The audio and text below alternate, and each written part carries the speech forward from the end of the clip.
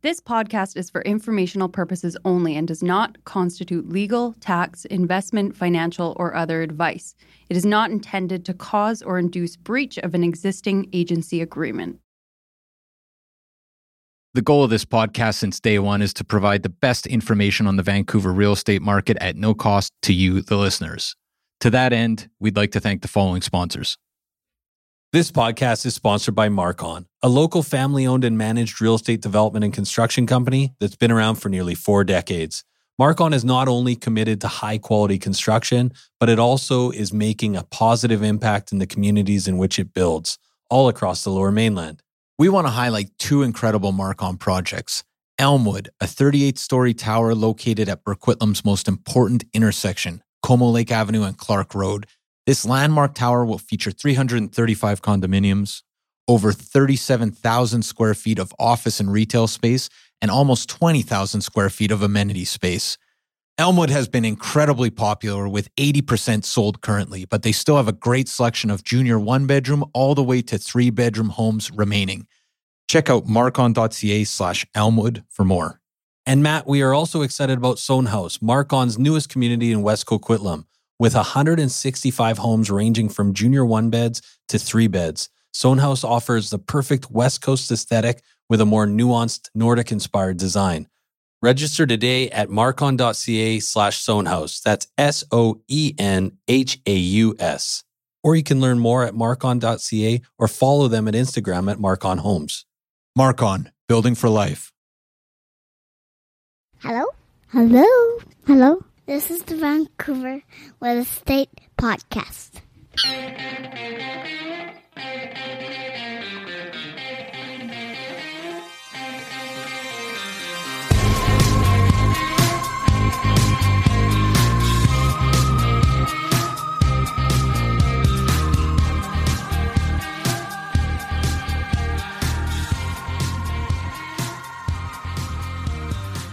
And welcome back to Vancouver Real Estate Podcast. I'm your host, Adam Scalina. And I'm your other host, Matt Scalina. And Matt, I'm so excited for today's episode. We've wanted to have him on for a very long time, and we finally got him, Mike de Jong. Mike de Jong, former finance minister of the province of British Columbia. Yeah, he was a little busy when we really wanted to have him on the first time around. When he was actually, running the finances of the country. Of the province. Yeah, it's a fairly big job. And yeah, he was basically finance minister from 2012 through to 2017. Right. Oversaw the implementation of the foreign buyers tax, notably. Sure. Oversaw an economy and a real estate market in which houses and condos were moving at about 5-6% month over month, appreciating.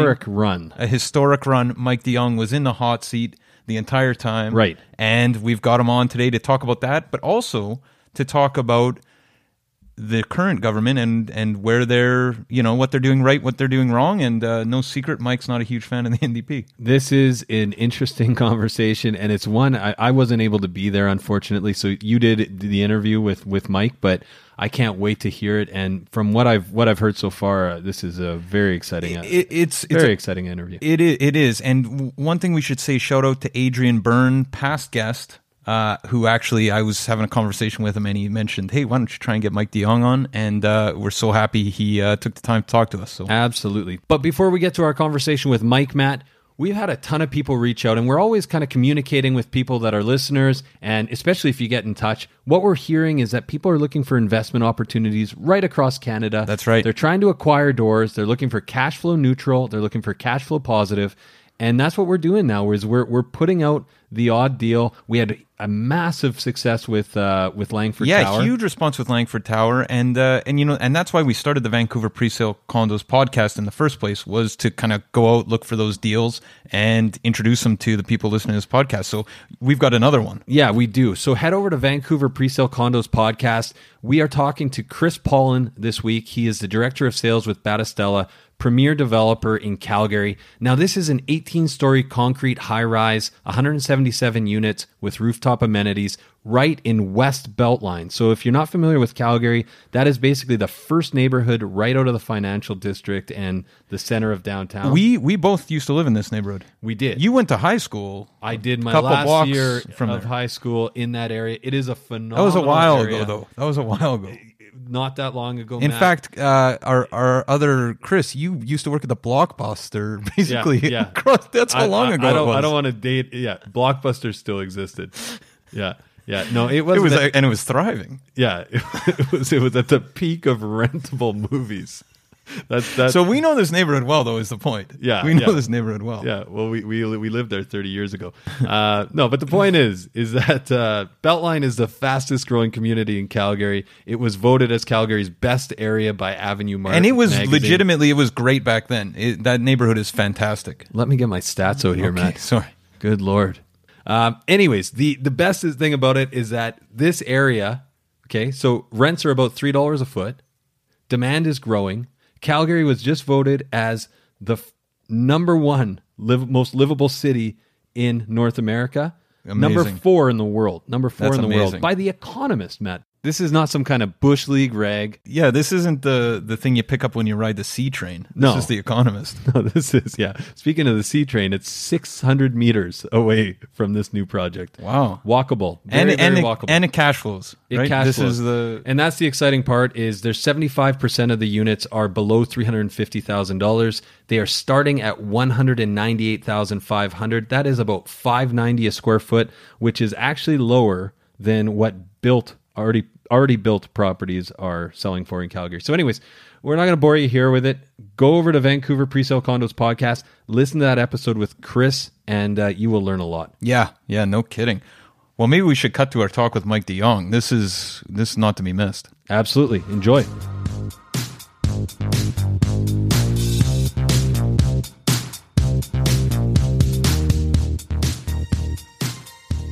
Okay, I'm here with Mike DeYoung, MLA for Abbotsford since 1994 and former finance minister for the BC Liberal Party. How you doing, Mike? Matt, I'm doing great, and it's fantastic to be on the program with you. Okay, great. Well, yeah, thanks so much for taking the time. We really appreciate it. Maybe, Mike, most of our listeners are going to be familiar with you, but if you don't mind, can you start by just telling us a little bit about yourself? Grew up in Abbotsford. Actually, it was Matsqui before the amalgamation a number of years ago. Went to the last one-room prairie farmhouse. Went to high school here, and then went off to get an undergrad degree in Ottawa and law school over in Alberta. Always intended to come home. Did. Started a law practice, and as you pointed out, in the early 90s, got involved politically at the provincial level, and have served as the MLA. Been proud to serve as the MLA out here for just about 25 years now. Were you always interested? I'm always interested in people who land in politics. Was that kind of a goal when you went to law school, or did you kind of fall into it accidentally, or how did that happen?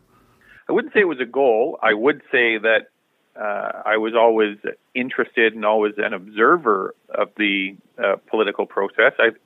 I believed and still believe that government plays an important role in guiding society, in facilitating decisions, facilitating cooperation amongst people. Look, there's a lot of things we can do individually and a lot of things we can't do individually. And at the end of the day, irrespective of political stripes, governments are about bringing people together, or should be about bringing people together, marshalling our resources, and cooperatively developing our society in a positive way. And so I was always interested in that, but didn't go to law school with that necessarily in mind.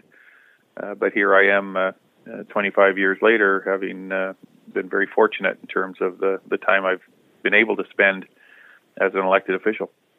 Fantastic. So one of the things you mentioned there about government, bringing people together, I was kind of struck by that.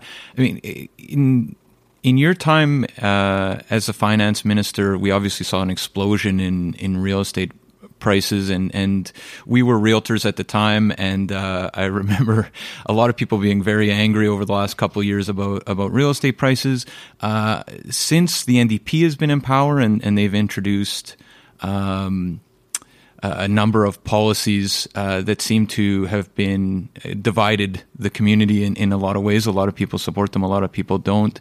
The question for you, did you see the run-up in real estate prices over the last 5 years that seems to have created so much kind of tension in Metro Vancouver?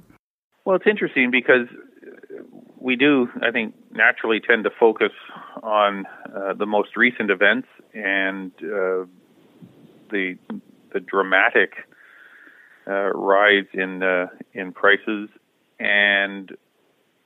but it was very much a symptom, is very much a symptom of a bunch of other stuff that has taken place in British Columbia, in Metro Vancouver. Our economy has been leading the country. We aspired to achieve that. That didn't happen by accident. Right. And we sought out people to come here to invest, to create jobs, to establish their homes here and their families here. I mean, if you think about all of the things that we have done, not just over the last 15 or 16 years, but over the better part of 3 decades, it has been to establish Vancouver as a world-class city that registers internationally. We saw that all begin to happen in a very dramatic way. But what we forget is when I became finance minister, we were still fighting our way out of a recession. I mean, today it all seems like it has been positive news forever. Right. That wasn't the case. When I became the finance minister in 2012, we were in a budget deficit situation provincially. Revenues were not growing at anywhere near the rate we wanted. Economic growth was not occurring at the rate we wanted it to in order to employ people and provide a future for families. So we worked, and British Columbians worked to make that happen. Vancouver real estate prices and the rapid growth we have seen there is largely a symptom and a result of the success we enjoyed as a region and a province in developing the strongest economy in the country. Right. So sort of the victim of our own success. And we talk a lot about, Vancouver being a global city, Vancouver being kind of a city of the future, and high housing prices seems to be just inevitable when a lot of the world is looking and admiring you as a city and want to invest in BC, right? Well, Matt, I mean there are several aspects to this that I think some things that we did well. I mean, there's in the 25 years that I have spent at the provincial level in government, there are 2 kinds of problems you can have. You can have the challenges associated with a shrinking economy and a jurisdiction that people don't want to come to, don't want to invest in, don't want to create jobs in. And we actually dealt with that in the 1990s. We have people leaving. Our population shrank, and that created a whole series of challenges. People saw their family wealth decline, not increase. So that's one set of challenges. Or you can be confronted by the challenges associated with success, with a growing economy, a jurisdiction that people are flooding into, investing in. Now, both are challenges, and I don't want to diminish the impact of either. But I know which type of challenge I prefer dealing with, and it is the latter. It is the challenges associated with growth and success. And just as you've said, the world began to take notice of Vancouver. Other Canadians began to take notice of Vancouver and Metro Vancouver. Our response in certain areas didn't keep pace with that level of interest, and we can talk about that in terms of what a community and a jurisdiction needs to do when confronted by those challenges of growth and success. And in some cases we responded, in some cases we didn't. Actually, can you speak a little bit more about that? Because I'm always, I remember on the ground we were kind of selling real estate, sprinting, and it just seemed like a lot of people were kind of caught flat-footed. I remember talking to Tom Davidoff, say at the start of 2017, and we said, "What are condos going to do this year?" And he said they'd be flat, and of course they rose by 25-30%.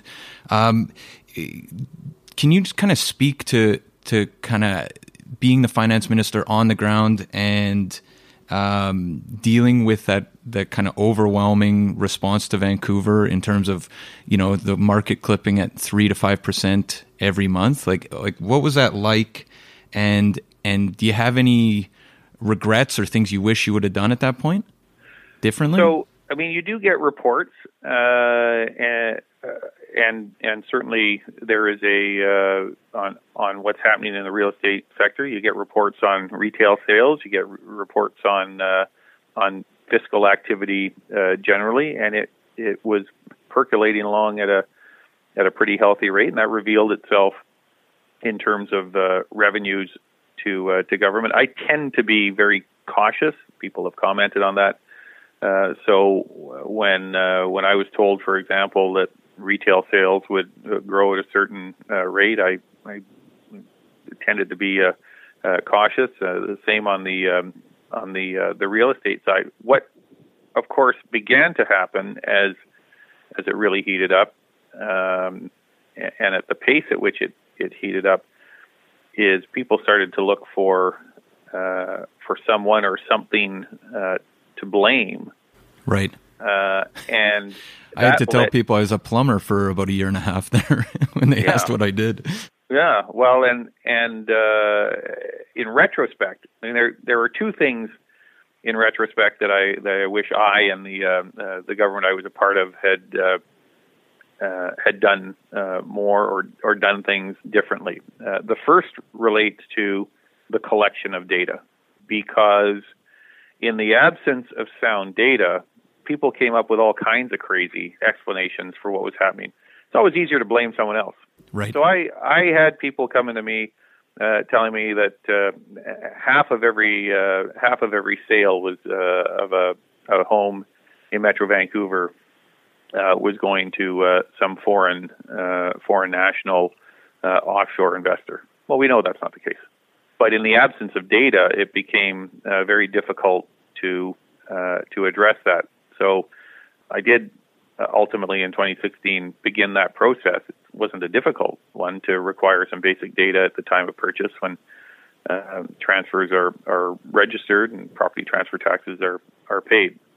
In retrospect, I wish we'd done that sooner because it would have given us given us as a government and a society a better base of information upon which to make decisions.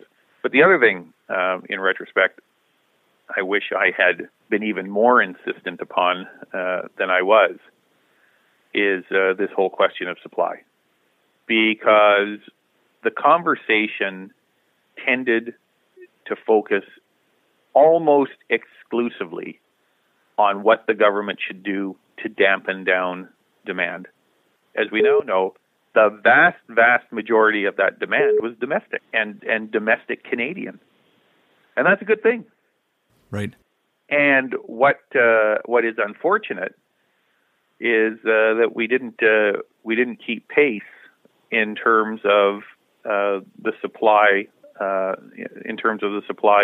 homes and condos. I mean, look, I'll say this again. People don't always like to hear it.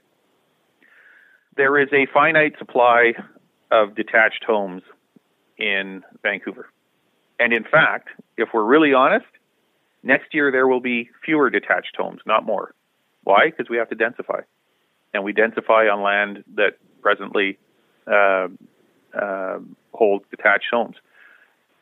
What does that mean? That means the value of those detached homes is going to go up, not down. Absent a recession or increased interest rates, the value of a detached home in Vancouver is going to continue to increase over time. Why? Because there are going to be fewer of them. Right. Yeah, kind of basic supply and demand. This part of it is not rocket science. So I know, politicians don't like to talk about that, but that's a fundamental fact that no one's going to change.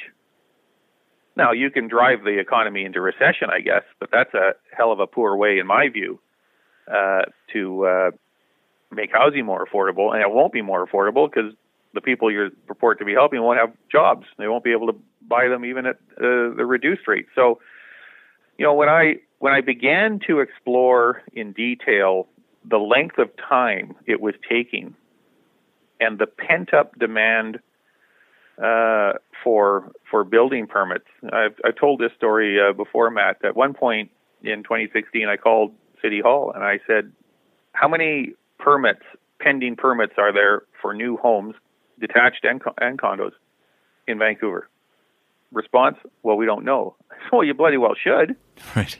I mean, every day, the mayor is on the radio talking about the crisis. Surely you should know how many applications. Like, this is not an issue that government solves exclusively on its own. Government has a role for low-income housing, supportive housing, but the middle class, the builders are out there.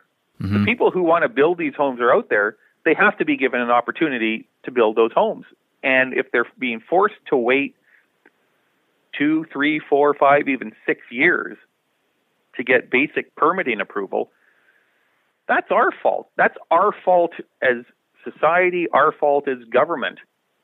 And people are reluctant, politicians and bureaucrats are reluctant to look in the mirror.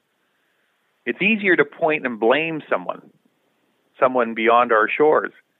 The ultimate solution to that challenge is for us to get on and expedite and do a better job expediting the approvals necessary for builders to get on with building homes. Right. Preaching to the choir on that one, Mike, for sure. So just listening to things you would have done differently there. I mean, you mentioned the collection of data, and I think you're right. There was, I remember those conversations around a lack of data, and when you don't have something, you can imagine all sorts of things occurring. Exactly. That makes total sense. And then you also mentioned supply. Can you walk us through kind of the process of implementing the foreign buyers tax when you did, and was that something? I mean, that definitely had an impact on, well, especially at the time, the single family home market. But can you walk us through kind of the process and coming up with that idea? Well, I mean, it had an impact. I don't know that it dramatically reduced downward the price of a detached home in Vancouver, nor was that necessarily the objective. Our objective was not to diminish people's equity in their home. Right. But we did look by 2016 with the market as heated as it was. What were some of the options available to us? And everything that you can imagine came through the door and was examined, and things were rejected. Things like speculation taxes that have proven so ineffective in other jurisdictions and are being ineffective here. And in fact, the version we have now isn't even a speculation tax, but we can talk about that. Right. We can talk about that later. But we settled on a limited application of a foreign buyer's tax, and there was the rationale was to buy some breathing space while supply caught up. Mm-hmm. And I should tell you this, Matt. I mean, I've been doing this a long time. Privileged to be able to do work in the provincial government for a long time. We have worked awfully hard. And I have my entire time doing this to convey to the world that British Columbia is a jurisdiction that is open for business, and it's one of the reasons we had the best economy in Canada. You have to be careful about the signals you send, mm-hmm. And so this was not something I know the members of the new government and their allies think nothing of, they've expanded it. Believe me, there is a price to be paid for this, in terms of the reputation you have overseas as a jurisdiction that's open for business. Now, we've ultimately decided that in a limited way, given what was happening in Metro Vancouver, we were going to apply the tax there to try and slow down the demand while we caught up on the supply side. So, someone said to me the other day, "You were really hesitant about doing this." Yeah, I was, because our success as a country and our success as a province is built around generating commerce and inviting people and drawing them in and letting them know that they are welcome here. A special tax like this sends a different signal.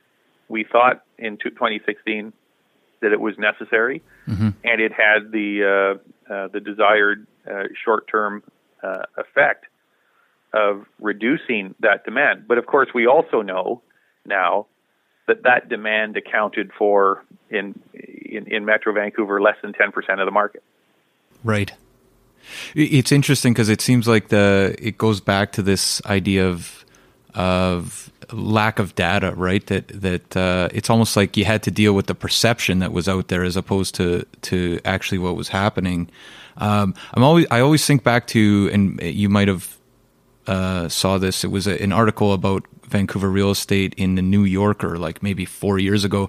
And one of the things they made the case that why Vancouver was so popular and why British Columbia was so popular for global investors was because of the social and political stability. And it seems like that's kind of what you're driving at here. I mean, the foreign buyers tax was introduced, and then since the goalposts seem to have been moved a number of times, and I tend to agree with you. It seems like there's going to be the ripple effects of those policy shifts in terms of the larger economy. It seems it's going to come home to roost at some point. Well, I mean, look at where we are now. The new government. Look, democracy is democracy. They are the government, and they are making different choices. But there will be, in my view, a very negative impact that will flow from all of these taxes and new taxes that are being heaped on not speculators, but British Columbians and Canadians. The signal from British Columbia today is very different. It is, do not come here. You are not welcome. Do not consider investing here. And there will be a price to be paid for that. And by the way, at a time when we still have, in my view, exceptionally high real estate prices that are only going to be alleviated with more supply. What's happening to housing starts? They're going down, right? And not just a little bit.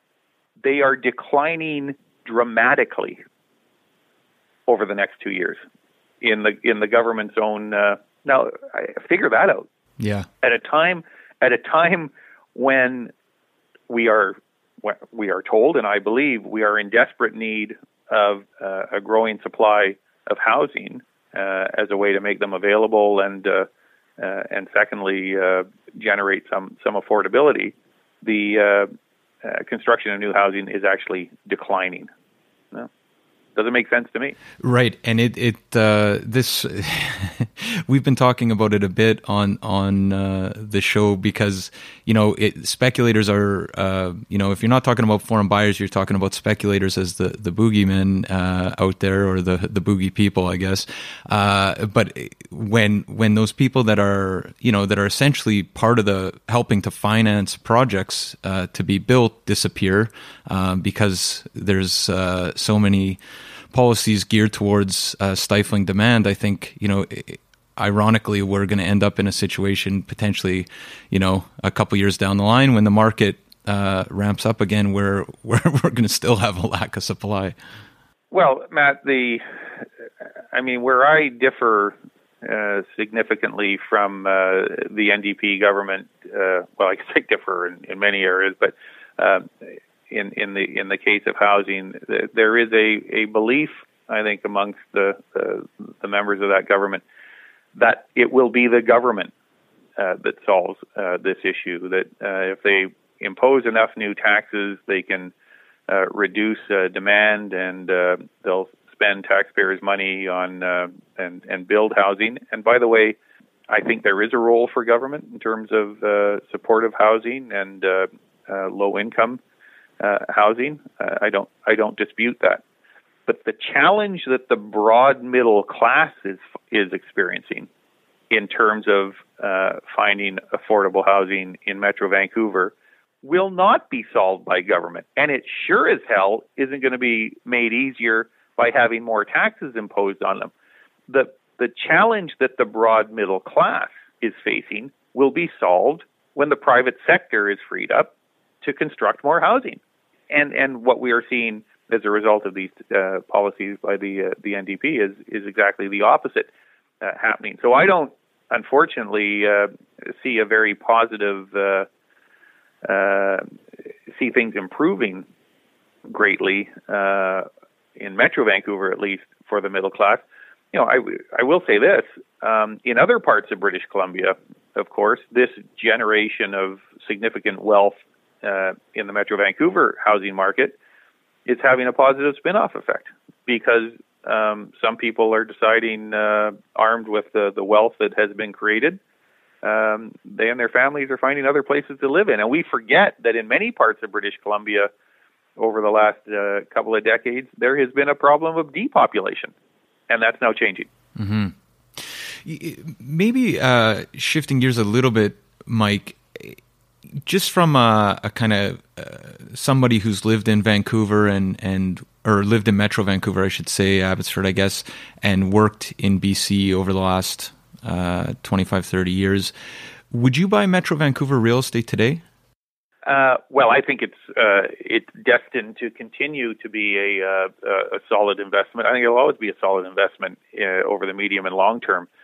In the short term, I see some real problems deriving from the policies of a government that wants to drive people away and build a wall. So I think ultimately an investment in Metro Vancouver real estate is a positive thing. By the way, I can't afford it.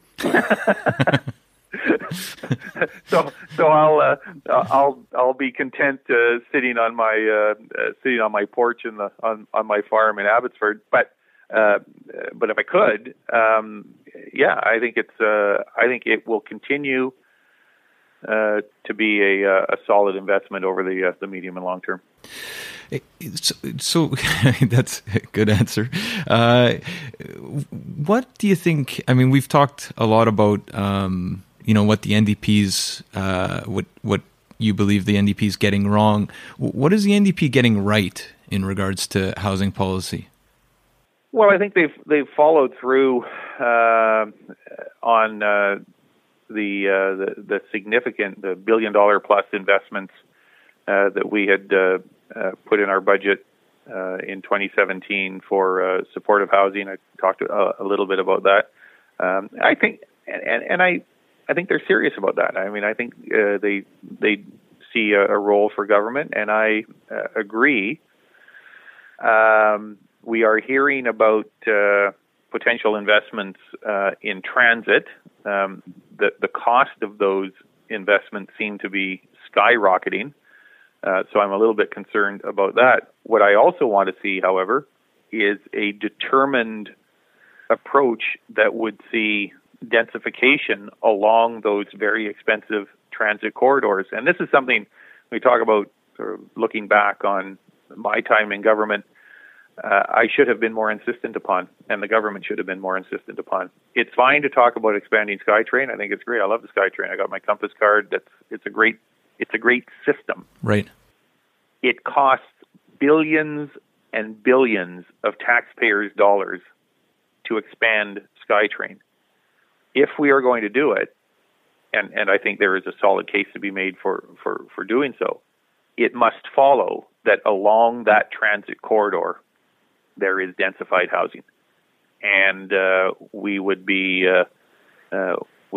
foolish in the extreme not to insist upon that as a prerequisite to investing those taxpayers' dollars. And look, I know some neighborhoods are going to be upset about that, but that is the price.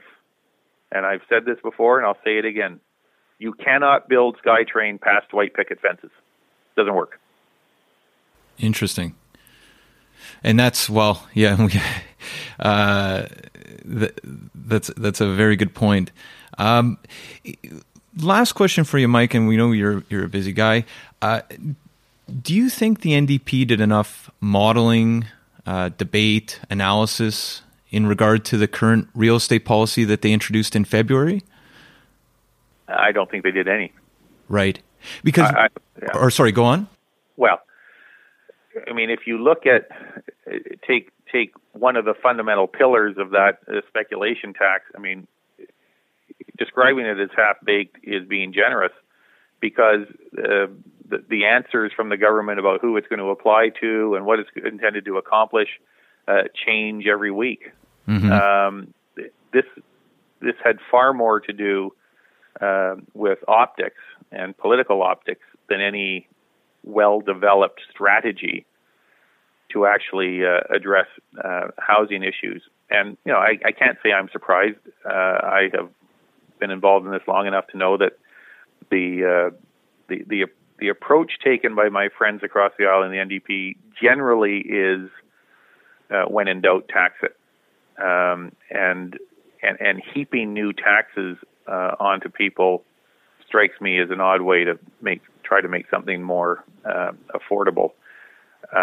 So I don't think they put a lot of thought into this. I think they felt compelled to demonstrate some sort of a dramatic approach. And again, with the speculation tax, which is really just a wealth tax, we now know that the vast majority of people who are captured by this aren't speculators at all. They're people that have tried to want to buy a retirement home or own a cabin or something like that.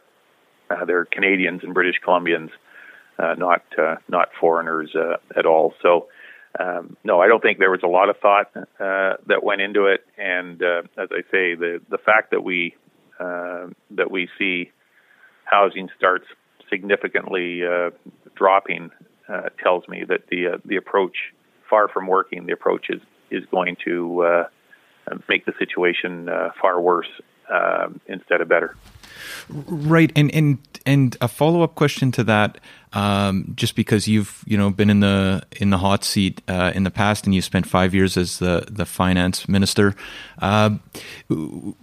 From your experience, what impact do you see these policy shifts having on the provincial budget and the economy more generally? I mean, it just as a way that we've been thinking about it, I'm always struck that it seems like the projections for PTT, the property transfer tax, and other taxes seem to suggest like the market's just going to hum along and there's no reaction to the new taxes in place. Do you have any thoughts on sort of a broader impact of these policy shifts?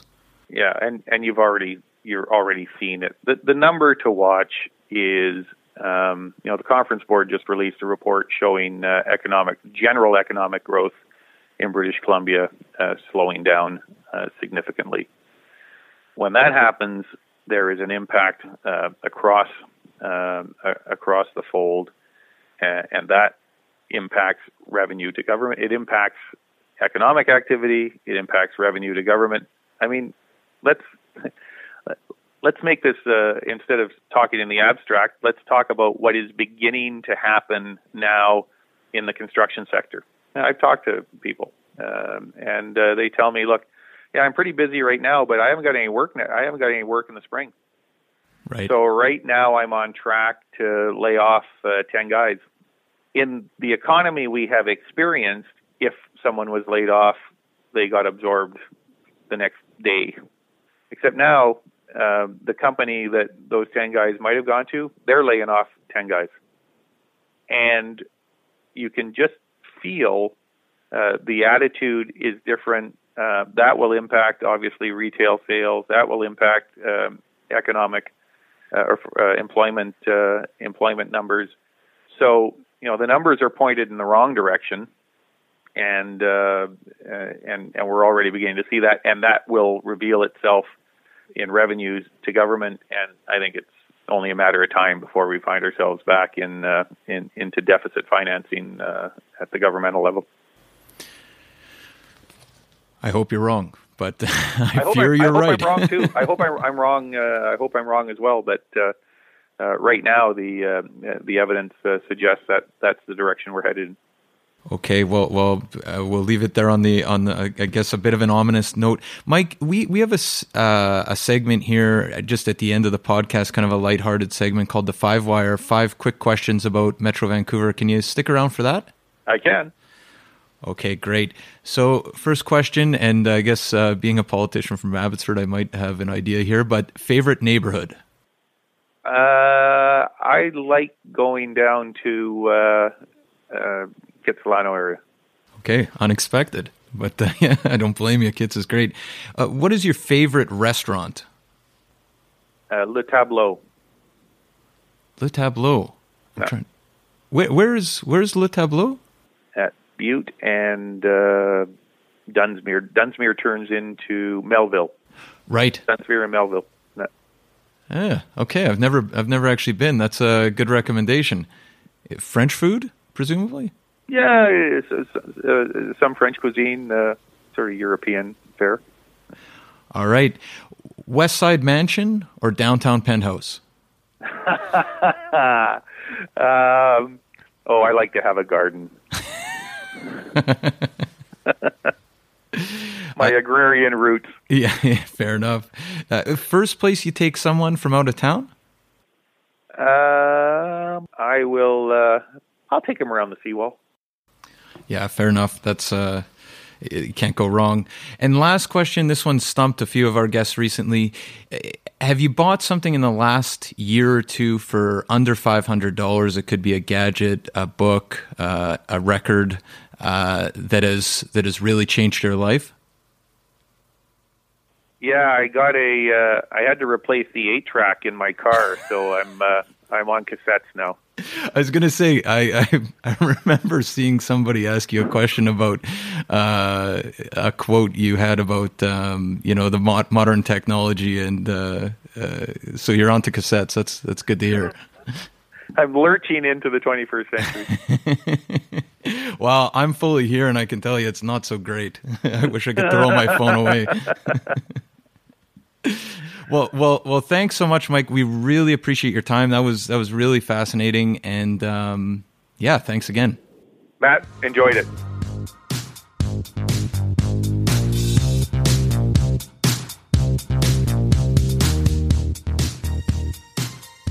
So there you have it, folks. Our discussion with MLA Mike de Jong and former finance minister for the Liberal Party of the province of British Columbia. Very engaging conversation with Mike de Jong, Matt. Thanks for doing that interview. And man, am I sorry I missed it now. Yeah, you know what? It's amazing that, when you start a podcast called the Vancouver Real Estate Podcast, you never think you're going to talk to guys like Mike de Jong. It's a real pleasure and a real treat that we are able to do so. Yeah, and I mean, one thing I noticed is a lot of politicians that have been on in the past, they're often guarded because they don't want to say something. They don't want to put their foot in their mouth or say something like a gotcha type moment. He was very candid. And I mean, very engaged. I think, I think a lot of it has to do with the fact that part of the conversation, we're talking about when he was finance minister. It's kind of a look back, and he's not running for anything currently. He holds his seat out in Abbotsford, and very personable guy, very bright guy, and I guess that's what you should expect from somebody that holds positions like Mike has held. But it was such a pleasure talking to him. Absolutely. But before we cut for the day, Matt, I understand. What is that book that you brought in today? Oh, this old thing? Yeah. What is that book? What is it called again? Because I can't wait to see see the Matt Scalina 2.0. Yeah, so it's called Convict Conditioning, and Okay. this is my new. This is how you train your brain to think like a prisoner. No, this is it's a new. I just heard of this book. It's a new workout, or I don't know if it's a new workout. It's new to me, But old to convicts. These are for the folks out there who don't want to buy a gym membership. You can do all these exercises in a 6x9 foot cell, right? Using nothing but your own body weight. And I got the book. I'm ready to go. Talk to me in a couple months. We'll see how it's convenient that you live in a 6x9 cell. Yeah. This is really going to work for you. Yeah, so what is it? Just a bunch of chin-ups and push-ups? That I haven't read it yet. Okay. I'm an aspiring, chiseled-bodied convict. You know what? I got to say, there's the people. The thing about the gym is it's hard enough to work out at the gym, and there's a bunch of amazing machines and people that are in really good shape that would motivate you. Well, yeah. How's your living room floor? I know. Well, it's slightly better than the Britannia gym. Right. Where I currently go. Actually, that's true. That's true. No offense to Britannia. Yeah, no, I think they're building a new community center there. Actually, so the current one is the solitary confinement of exactly. My living room is actually that's a real quite change. A bit to step up. Yeah. Anyways, what else do we got? We got the VancouverRealEstatePodcast.com. That's right. Head over to the VancouverRealEstatePodcast.com if you're interested in that project from Battistella or anything else real estate related. We have research tools such as private client services. Matt, if you are not using PCS, you are standing still while the rest of us power walk by. You get sold prices, you get realtor level information. So basically behind the curtain, you get to see days on market. It's updated 36 to 72 hours before public MLS. And if you're not using it, really, why are you not using it? It's crazy. If you're not using private client services here in Vancouver, you are doing it wrong. We also have that mobile app. Picture this, Matt. You're out in Abbotsford. You're getting a lift somewhere with former Finance Minister Mike de Jong. He's got the cassette deck just blaring. Yeah. Which he listens to tapes. He is which is great. Tape aficionado. Yeah, and I feel like I'm not sure which genre of music, but he lives on a farm, so likely some Waylon Jennings. Yeah. Playing. Honky Tonk Heroes is blaring. Is blaring. And you look out the window and you see this beautiful farm home. Okay, you got your mobile in your hand. We know one thing: Mike de Jong does not have the mobile app. I don't think, based on our conversation, but you do. No, yeah, but I do. So I point it at the beautiful farmhouse. Turns out it's on the market. I get the price. I get all the information right there. And guess what? I can communicate with my agent directly just from this app. Yeah. It is the future. It's fantastic. Augmented reality is here, folks. And that's for free on our website as well. So go check out VancouverRealEstatePodcast.com. And last but not least, Matt, we are up around 177 or 178 reviews. Would really love to get to 180. So if you want to support this podcast, head over to iTunes or wherever you listen to it. Please leave us a review if you've gotten some benefit from this. And also feel free to share it with a friend, a family member, somebody that you think will benefit from this information. We appreciate each and every one of you. Give me a shout at any point, 778-847-2854, or email me at matt@VancouverRealEstatePodcast.com. Or you can try me at 778-866-4574 or adam@VancouverRealEstatePodcast.com. And the secret Scalina line, info@VancouverRealEstatePodcast.com. Have a great week, and we'll see you next Wednesday. Take care. 2000 Faces for Radio. Subscribe today.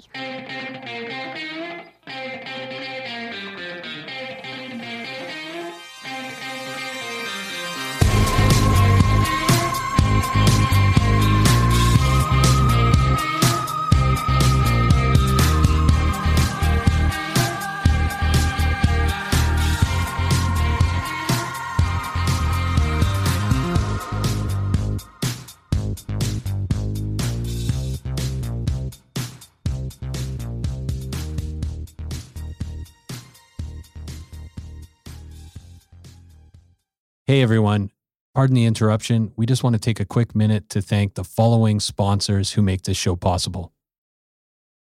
We want to take a minute to tell you about Holy House, a nonprofit organization that provides community building programs and tenant support services to low-income seniors, veterans, families, and vulnerable residents in the downtown east side and across the Lower Mainland. Melissa from our team has been volunteering at Holy House. Melissa, what's been your experience?